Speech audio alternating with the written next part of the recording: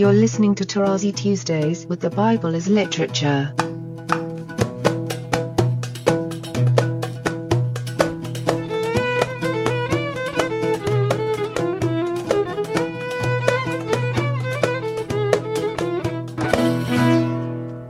Hi, this is Father Mark Boulos, and you are listening to Tarazi Tuesdays with the Bible as Literature podcast. In today's program, Father Paul stresses that it is the text itself, not the person hearing it, that makes connections within the story. I am delighted to introduce Father Paul on the Bible as Literature podcast, Tarazi Tuesdays. Jacob said to them, "My brothers, where do you come from?" They said, "We are from Haran." There we go. And then the conversation, "Do you know Laban the son of Nahor?" "Yes, we know him." "Is it well with him?" "Yes, it is well with him."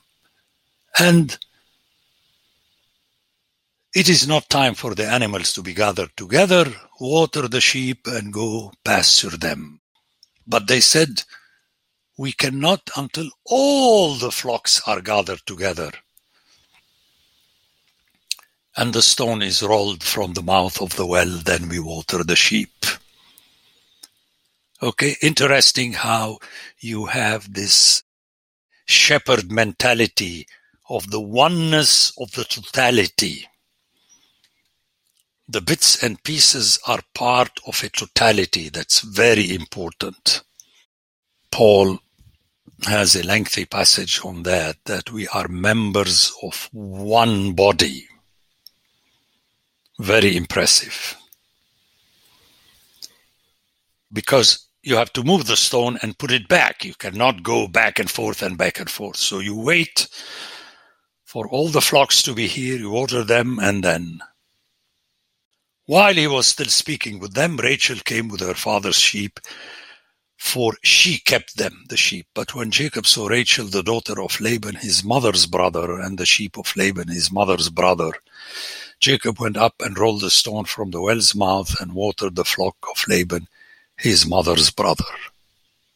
Then Jacob kissed Rachel and wept aloud. And Jacob told Rachel and so on that he was his kinsman, Rebekah's son. And all this is in preparation to stress the fact that Laban is the same one to whom was sent Abraham's servant for Isaac. But things are going to turn around. When Laban had took her, he said in 14, "Surely you are my bone and my flesh," which remind you of Genesis. Okay? The same family.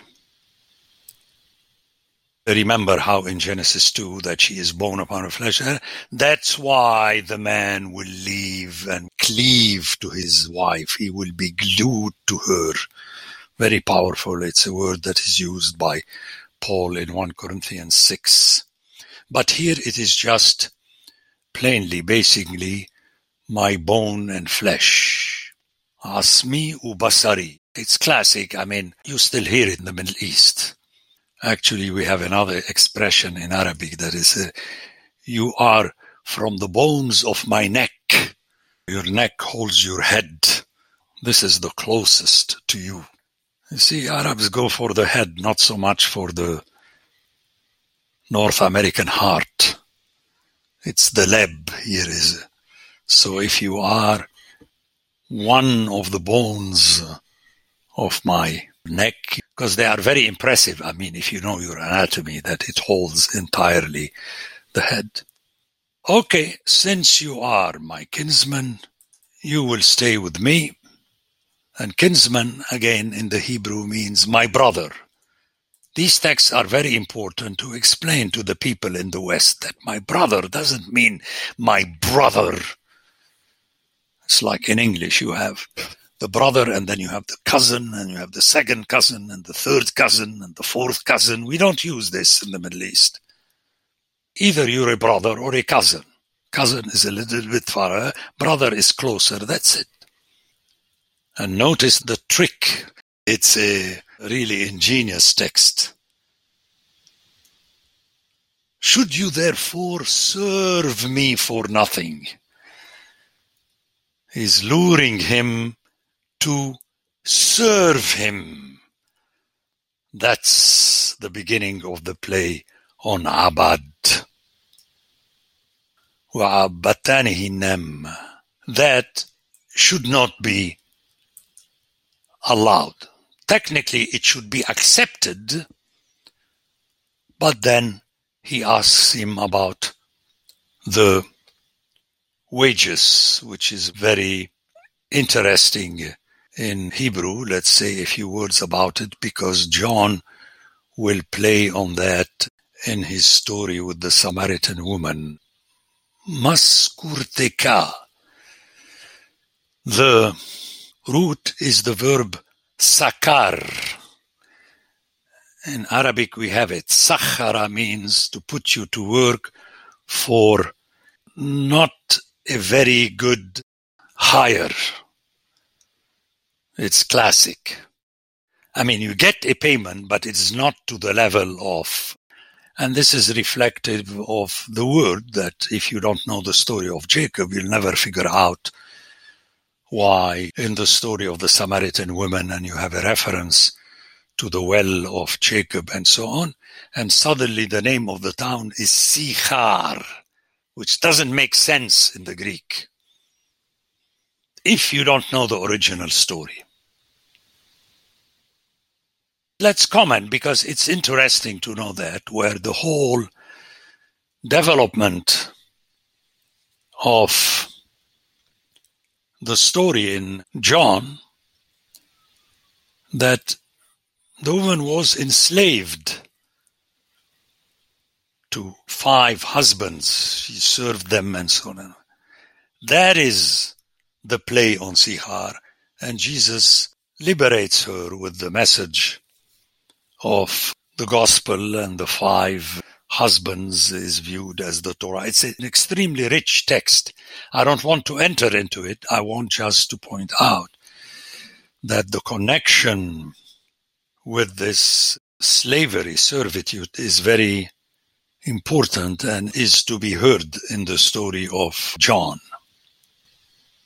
And then suddenly the story moves to how Laban is playing on hiring him for a lesser pay. As I told you, this is the meaning of the verb sakhara in Arabic.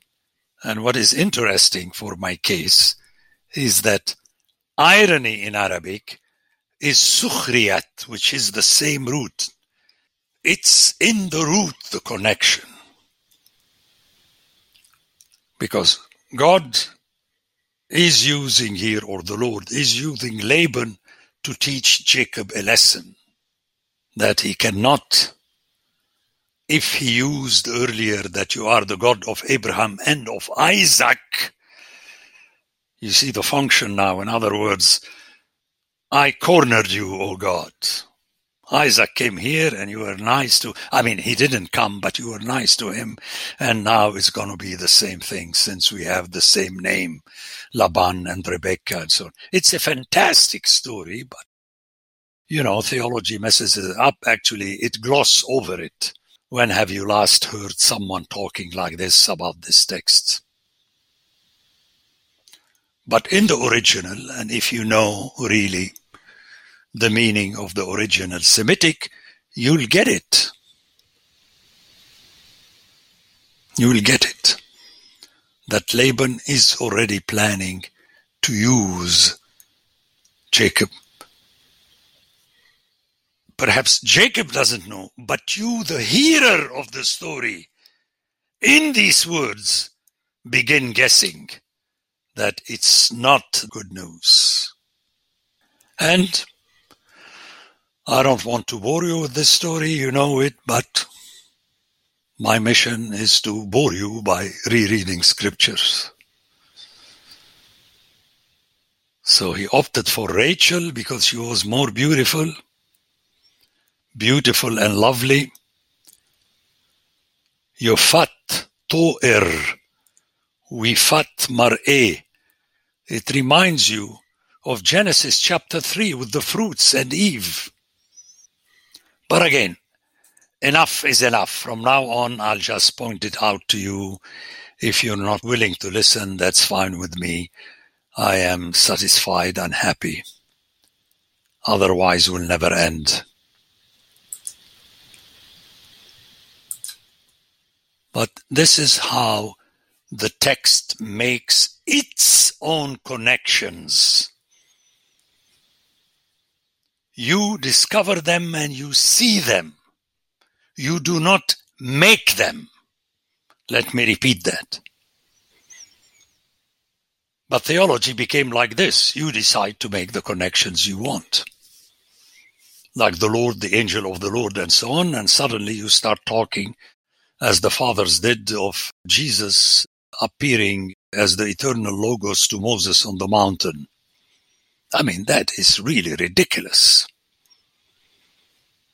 How many times I keep telling you, watch out, if you make a statement whereby at the same time a Jew and a Muslim roll their eyes, watch out.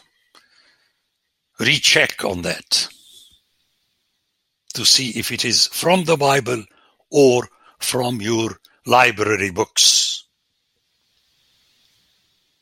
But here the text is very clear.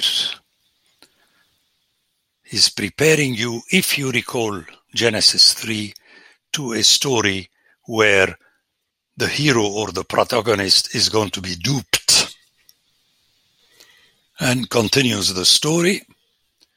And stay with me, Laban the cunning in work, and stay with me, eat and drink and so on. But he was using him. And then comes the real blow, where they made a feast and so on and so forth. And in 23, but in the evening, he took his daughter Leah and brought her to Jacob, and he went into her. Okay, very important.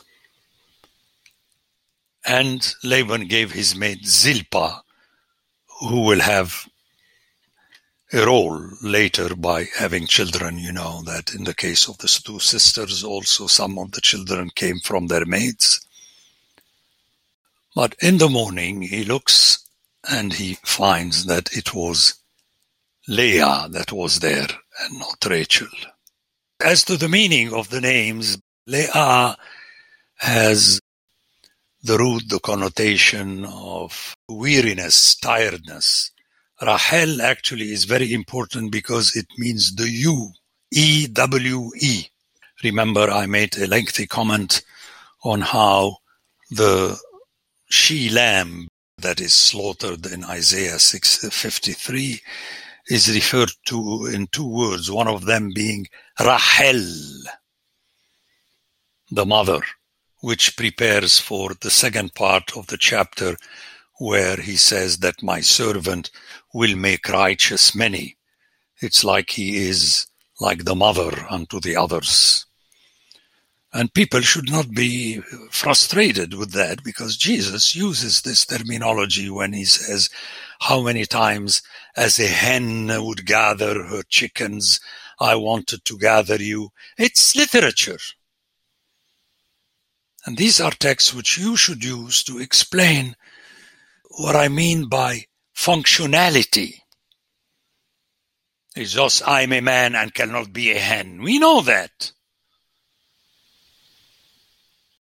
But God behaves like that. I'm merciful unto you more than your mothers are merciful to you. Okay? And this is understandable for someone who knows Hebrew and Arabic, because the origin of the word mercy and mercy is the same root as the word womb. And how many times I say, a man cannot be merciful, and a woman per se as woman cannot be merciful. I know the North American women would shoot me, beginning with the teenagers.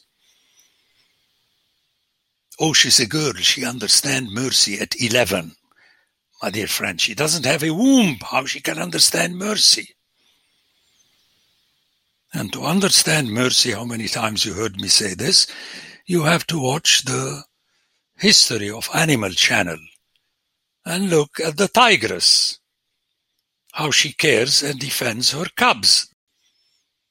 The tiger and the lion do not do that. Well, then they need really to attend St. Vladimir's Seminary for 3 years to learn mercy. It doesn't work that way. Mercy is in the open womb that went through the shedding of blood. Read my latest book. I know after I die, people will miss my asides, and they will say, enough with scripture. Where are your asides, Father Paul? Very important. So long as you realize that they are not asides in the sense that let's move to another topic for the time being. No, I'm shedding light on the original text. The Bible as Literature is a production of the Ephesus School Network.